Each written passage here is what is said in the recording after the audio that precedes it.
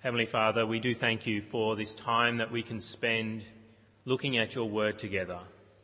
We thank you for the time that I've been able to spend this week preparing, and we pray that that preparation may not be wasted, that what I've prepared may be helpful because it is prepared by you in my mind. Lord, we pray that the words I speak this morning may not be my words, but that you may speak through me to the people gathered here.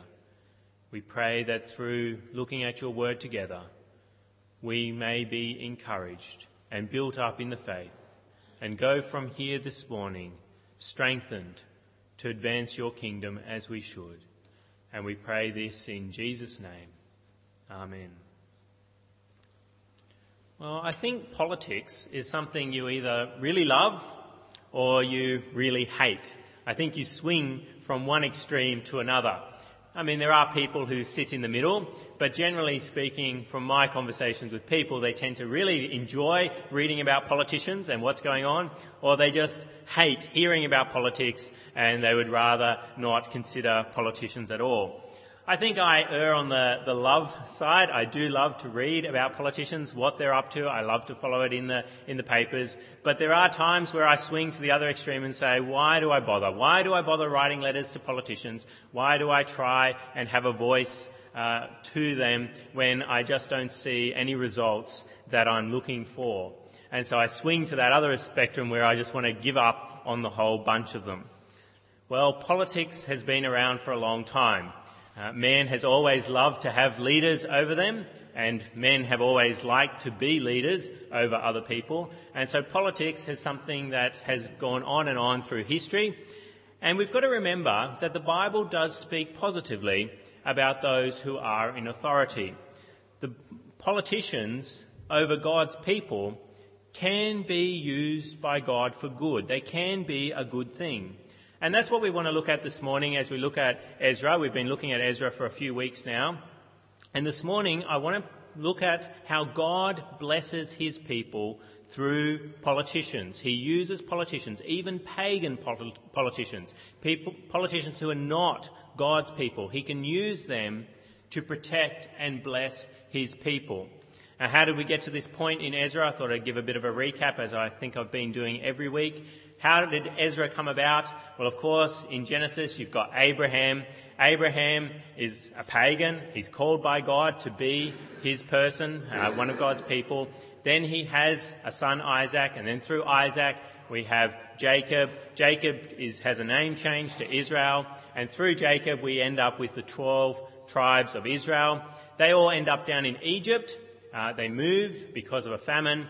Egypt, they prosper there because one of the sons of Jacob, Joseph, is in charge, and he, of course, gives a lot of grace to his people. They prosper there, they have lots of kids. Then a different ruler comes to the throne, a different Pharaoh, and he does not like the Israelites. He persecutes them. So God then takes the Israelites out of Egypt through doing a number of great miracles so that the Egyptians basically force them out of the land and send them with, they are able to, what they say, plunder the Egyptians. They actually take a lot of gold and money and other items from the Egyptians. They end up back in the promised land after wandering around in the desert for 40 years. Then they sin a lot in the promised land. God is very unhappy. So what does he do? He sends the Assyrians firstly, and then the Babylonians. They come and they destroy Jerusalem. They take away the Israelites to the land of Babylon. Then God graciously allows them to come back. A new politician comes to the throne, King Cyrus. He blesses their desire to go back. He sends them back. They come back, and that's at the beginning of Ezra. That's where we picked up when we first started looking at Ezra. They are coming back under the reign of King Cyrus. They start rebuilding the temple that was destroyed. They lay the foundation, they create the altar, and then opposition happens. And we've been looking at that in Ezra. The opposition comes, they stall on their work on the temple.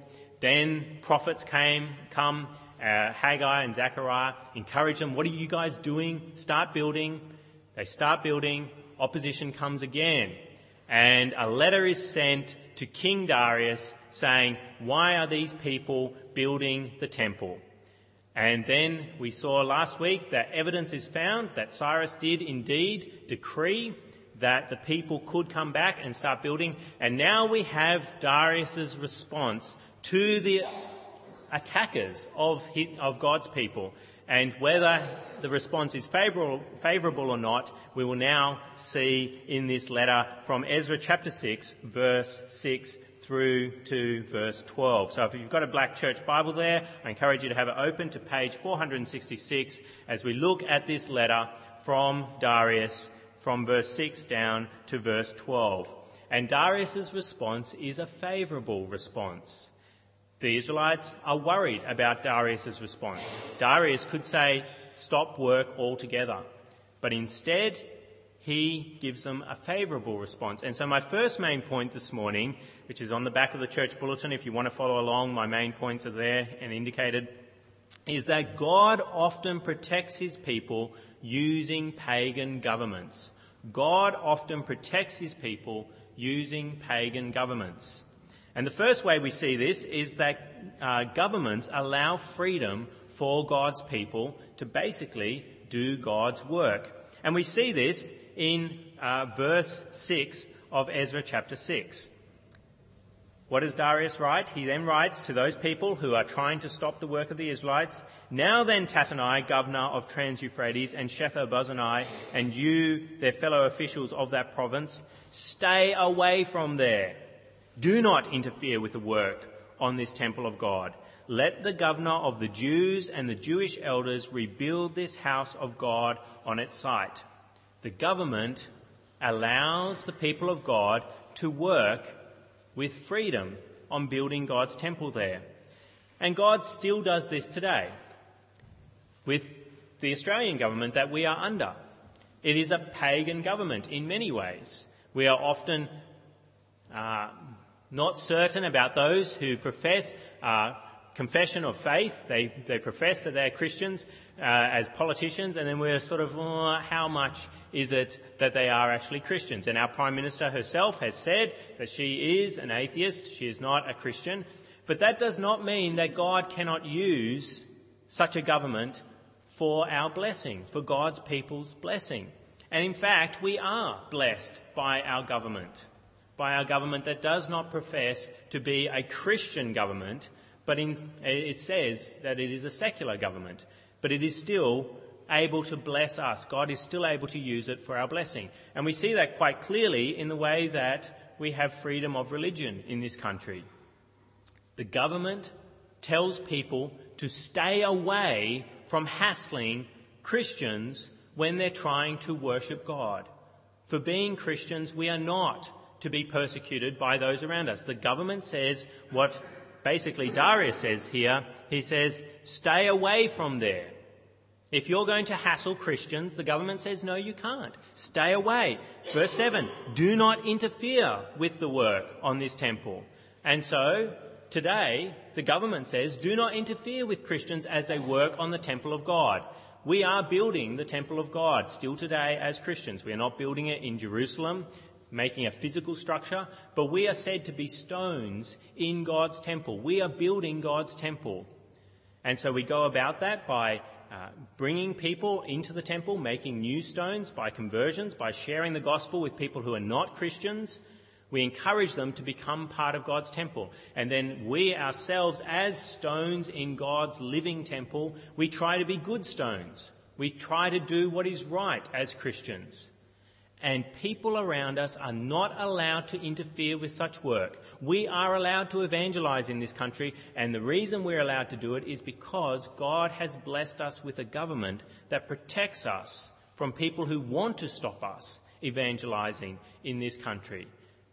The freedom we have here is not something we should take for granted. Many countries around the world do ban evangelism. It is against the law to share the gospel with those who do not know Christ. Whereas here in Australia, God has given us a Darius. God has given us someone who is favourable towards us and says to people who interfere with the work of Christians, stay away from there. Do not interfere with the work that they're doing. Secondly, governments also provide for God's people. Governments provide for God's people. And we see this in this text. It is so wonderful as we read this. You see how they are actually, the Israelites, going from having to pay for the expenses themselves to having the government pay for the expenses. And we see this in verse 8. Moreover, I hereby decree what you are to do for these elders of the Jews in the construction of this house of God. The expenses of these men are to be fully paid out of the royal treasury from the revenues of Trans-Euphrates, so that the work will not stop. The government is providing for God's people as they construct this temple. The construction costs are now covered by the local tax office, basically. The taxes that are made up from the people there now go to the work of building the temple. And not only that, just the building of the temple itself is funded.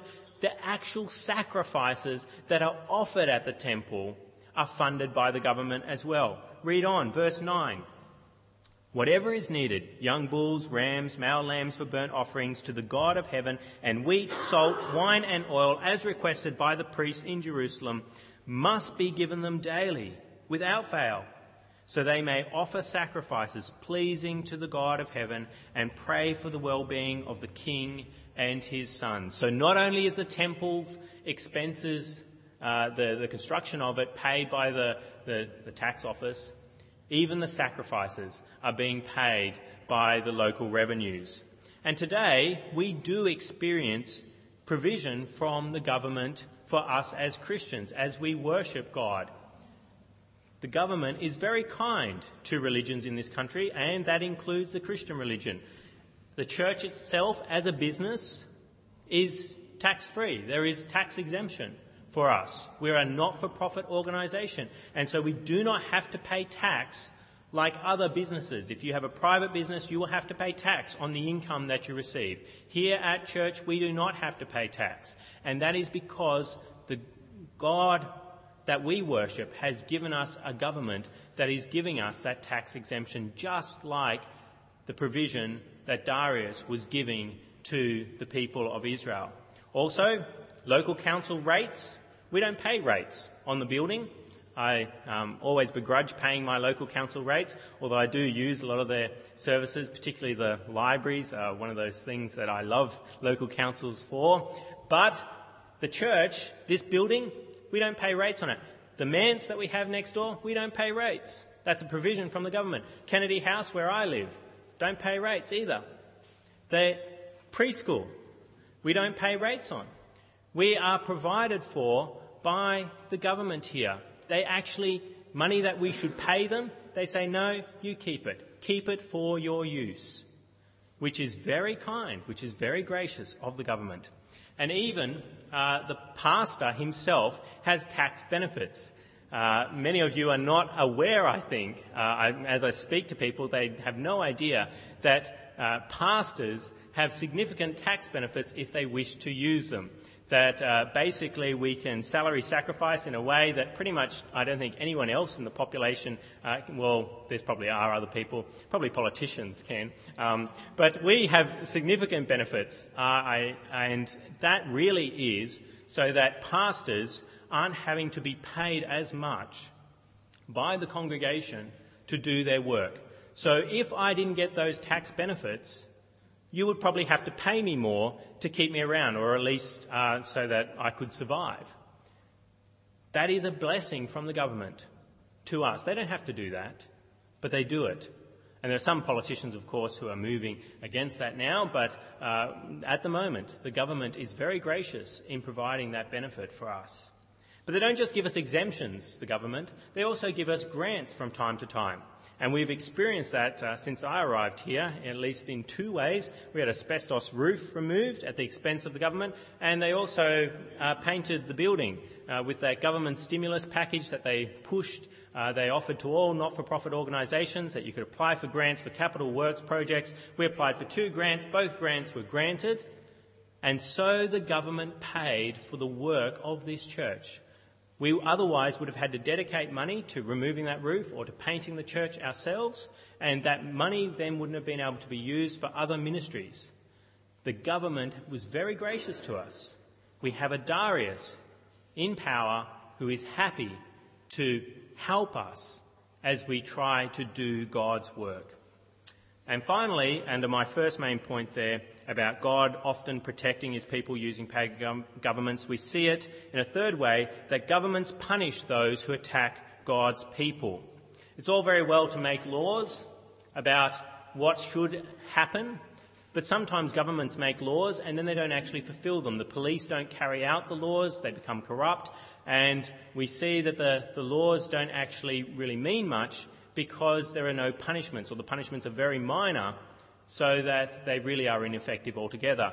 But Darius, when he commands something, he makes sure that people will be punished if they disobey his protection of God's people. And we see that in verse 11. Verse 11 of Ezra chapter 6, "Furthermore, I decree that if anyone changes this edict, a beam is to be pulled from his house, and he is to be lifted up and impaled on it. And for this crime, his house is to be made a pile of rubble." He threatens quite seriously here that he will punish those who break his command about protecting God's people. And the punishment, firstly, is impalement. Now, I won't go into the specifics as to how they did that. If you're interested, probably guys afterwards, you can speak to me about the exact method that they did for impaling people. But this is not an idle threat from Darius either. At one point, he impaled 3,000 leading citizens when squashing a rebellion in the Babylonian capital. 3,000 people were impaled. He's not making threats that he won't carry out. He will do it. He will pull a beam from your house and chuck you up on the beam if you go against his word and attack God's people. And the other way he will punish people is what he will do to their house. And for this crime, his house is to be made a pile of rubble. The other way of translating the pile of rubble there in the Hebrew is to make it a rubbish dump, which is basically what a pile of rubble is, or it could be translated as a dunghill. So it would basically be turn your house into a place for sewerage, and nobody wants that to happen to their house. This is Darius making sure that his edict, his decree for protection of God's people will be carried out. And so we see here that God is protecting his people using pagan governments. And so through his protection of God's people here, God's purposes are accomplished. By protecting God's people in this place from destruction, from the temple being destroyed, God's purposes are able to be carried out. And one purpose in particular. What is that purpose? That Jesus Christ would be born in Israel. That the godly line that has been protected ever since Seth onwards, from Adam and Eve. Abel was killed, but then Seth came, and then you see the tracing of this godly line all the way through, protected, even protected by a pagan government here, protected down to Jesus Christ, so that you yourself would one day be protected as well from God's wrath through believing in Jesus Christ as your Saviour, that his death on the cross was for you. You can be with God for eternity in heaven. Through Darius being a blessing to God's people here, we are able to be a part of God's family today. You see God's protection of his people again and again all through the history of Israel, so that Jesus is born, and so that if we repent of our sins and ask for forgiveness on the basis of Jesus' death, we are saved. If you're not a Christian and you're here this morning, I want to encourage you to do that. Recognise what God has done in bringing his Son Jesus Christ into the world in fulfilment of all the prophecies that he made in the Old Testament. They were all fulfilled in Jesus Christ. I encourage you, admit you are a sinner. Repent to God, and then trust that Jesus Christ died for you. So, this morning we've firstly seen that God can use pagan governments to protect his people and accomplish his purposes. The second thing I want to look at is the reaction of God's people to the help of pagan governments? What is the reaction, particularly that Christians should have to the protection of God's people from pagan governments? And my second main point there on the back of the church bulletin there is use God's protection from pagan governments. Use God's protection from pagan governments. And the first way you can do that is by accepting government help as a gift from the Lord. Don't sniff at the government helping Christians. We don't say, no, we'll do our own thing and reject any help that they provide. No, accept it as a blessing from God. The Israelites did. They didn't say, Darius, you can take your decree and get lost. No, they accept his blessing that he's giving to them as a gift from God. And we should do so as well. We shouldn't be afraid to take government benefits, tax exemptions from the government. They're a blessing from God. And we shouldn't be afraid to sue someone or call the police if they're hassling us for being a Christian. We should look for government support when someone attacks us. Second way that we should use God's protection from pagan governments is work hard with the government's blessing so that the government even benefits. Work hard. You see here, Darius expects some benefits from his blessing of God's people. What is the benefit? Well, it's there in verse basically 9 and 10, but I'll read from verse 9. It's there in verse 10. But reading from verse 9, he says, whatever is needed, young bulls, rams, male lambs for burnt offerings to the God of heaven, and wheat, salt, wine and oil, as requested by the priests in Jerusalem, must be given them daily without fail, so that they may offer sacrifices pleasing to the God of heaven and pray for the well-being of the king and his sons. The Israelites weren't supposed to just accept the blessing without giving something back to Darius. And what did Darius want back from them? He wanted them to pray for him. He wanted them to offer sacrifices on behalf of him so that the God of Israel would be a blessing to Darius himself. Now, that doesn't mean that Darius followed the God of the Israelites in the way that he was supposed to. It doesn't mean just because he wanted to offer sacrifices to the God of Israel that he suddenly became an Israelite. No, Darius did this with lots of different religions. He thought that a particular land had a particular God, and so if you wanted to have a hold on that land and to be king and a good king over it, then you needed to sacrifice to the God of that land. And so that's what he's doing here. But he's asking for them to pray for him as well. He wants the blessing from the God of Israel to him. And so the Israelites would have done that. They would have prayed for Darius. They would have prayed for him. And he's requested it, but they probably would have been praying for him anyway as the leader, the ruler over them.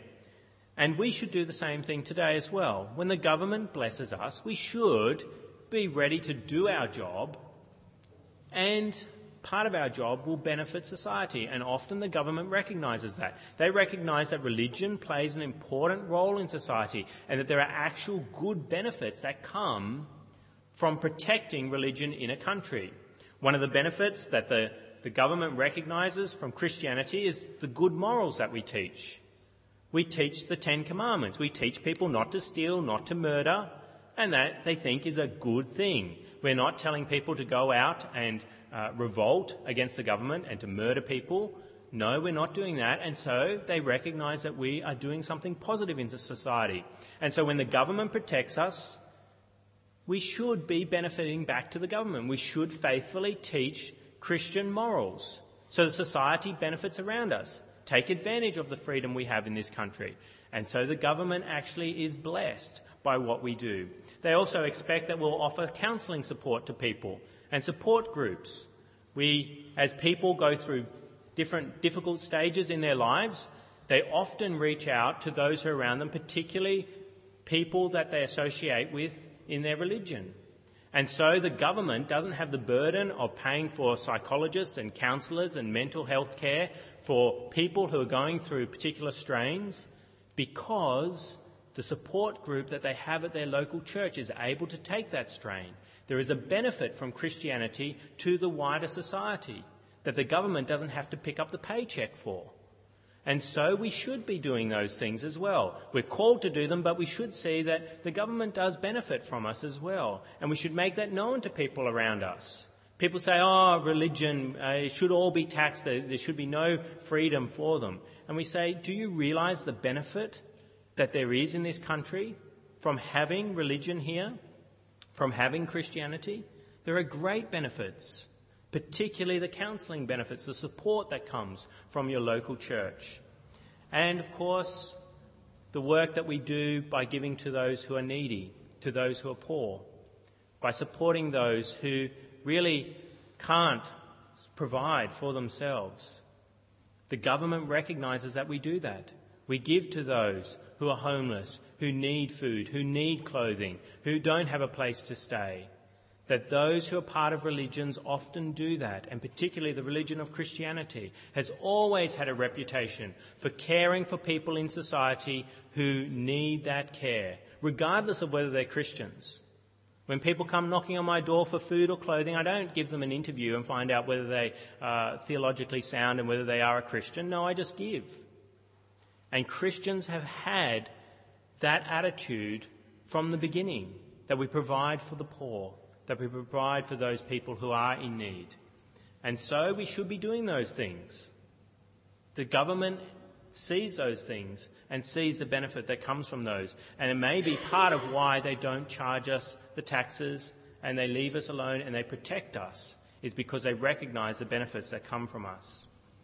And then the other benefit that the government should get as well is our prayers. Now, our government doesn't beg for our prayers. They don't send us a request saying, please pray for us.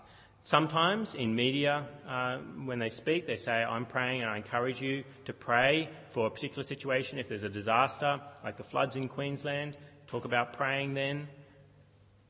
But we should be praying for the government, whether they request it or not, whether they're like Darius and want the prayers or whether they don't. We should be praying for our Prime Minister. We should be praying for our local members of Parliament. We should be wanting to see them blessed and that they are doing what is right in God's eyes. It's all very easy to criticise the government, to slag politicians all the time. But maybe the reason they aren't good, that they're so corrupt and do such, putting forth such damaging laws, is because you don't pray enough for them. When was the last time you personally prayed for your local member of Parliament? When was the last time you prayed for the Prime Minister and for the Leader of the Opposition, Tony Abbott? Do you criticise your local Member of Parliament? Do you criticise the Prime Minister? Do you criticise the Leader of the Opposition? Is it that you have a grounds for criticism because you don't pray enough for that person? I encourage you, pray for them, even if they aren't like Darius, and request your prayers. Pray for them. You should be praying for those who are placed by God in authority over you. I just also want to make a point on this second main point about using God's protection from pagan governments.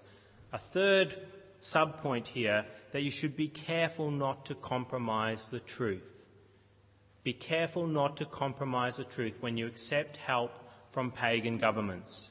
Governments are great when they're helpful, but they can't lead you into sin. You cannot let that happen. Just because the government expects some benefits from you, because they protect Christians in this country, doesn't mean you have to do what they say, particularly if they're going to make you compromise on the truth of the gospel. One good example that is currently in our society is the chaplains that they put into schools.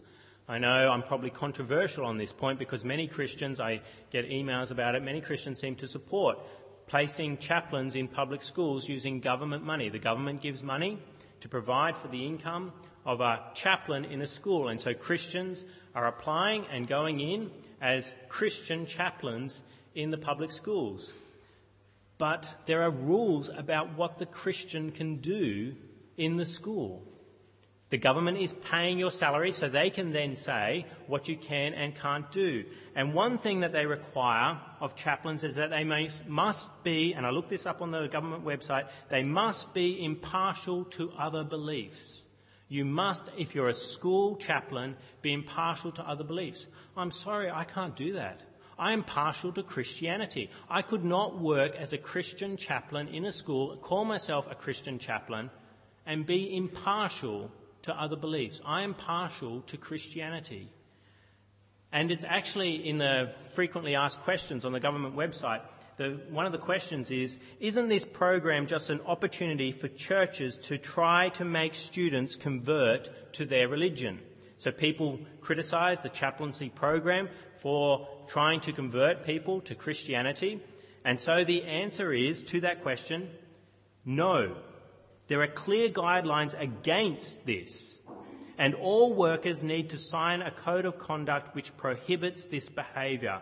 As such, under this program, chaplains are not permitted to attempt to convert students to religion through evangelising.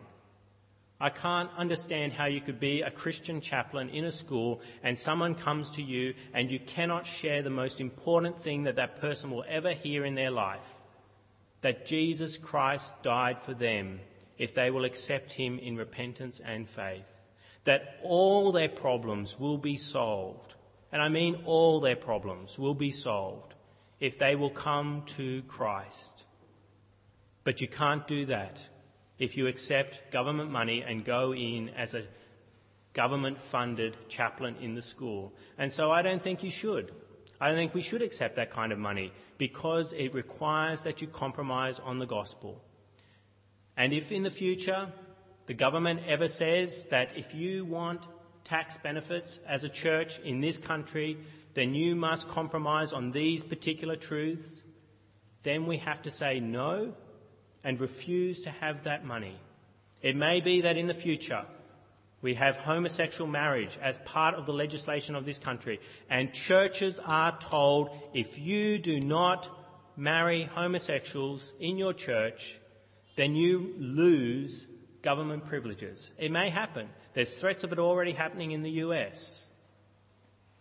If that happens, we have to say, okay, nice of you to make the offer, but we're going to have to refuse the benefits that you're providing. We cannot compromise on the truth of the gospel for money. And that's, at the end of the day, that's all it is. Because what are we worshipping instead of God? We're worshipping money, government money. And that is not our God. Our God is the Lord Jesus Christ, and we should never compromise on who he is. So today, you've seen God's control of pagan governments for God's people's protection. Question is, do you accept the government's help as a blessing from God? Do you accept that the government and the freedom of religion that they hold to in this country is a blessing from God? Do you recognise that every time you share the gospel with someone at work, with a friend, with a family member, that's actually part of being able to do that openly, is part of a blessing from this government? Do you accept that? And thank God for the government that you have that allows you to share the gospel at work? It is a blessing from him. Do you work hard under that blessing from God through a pagan government? Do you make sure that you make the most of it? Or do you just accept it as your rights and you don't take great benefit of the freedom of religion that we have in this land? And are you careful not to compromise on the gospel, despite what governments do for you? This is particularly something that you may have to consider more and more in the future, as our government becomes more and more secular and more restricting on what religions can and can't do, and they start to bring in legislation about what is hate language. You may have to be very careful that you do not compromise on the truth just because of what the government does for you and the blessings that they provide for you as you live in this country. Let us now speak with our God.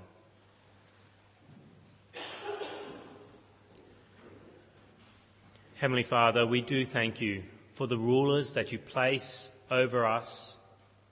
We thank you for Julia Gillard and for the leader of the opposition, Tony Abbott.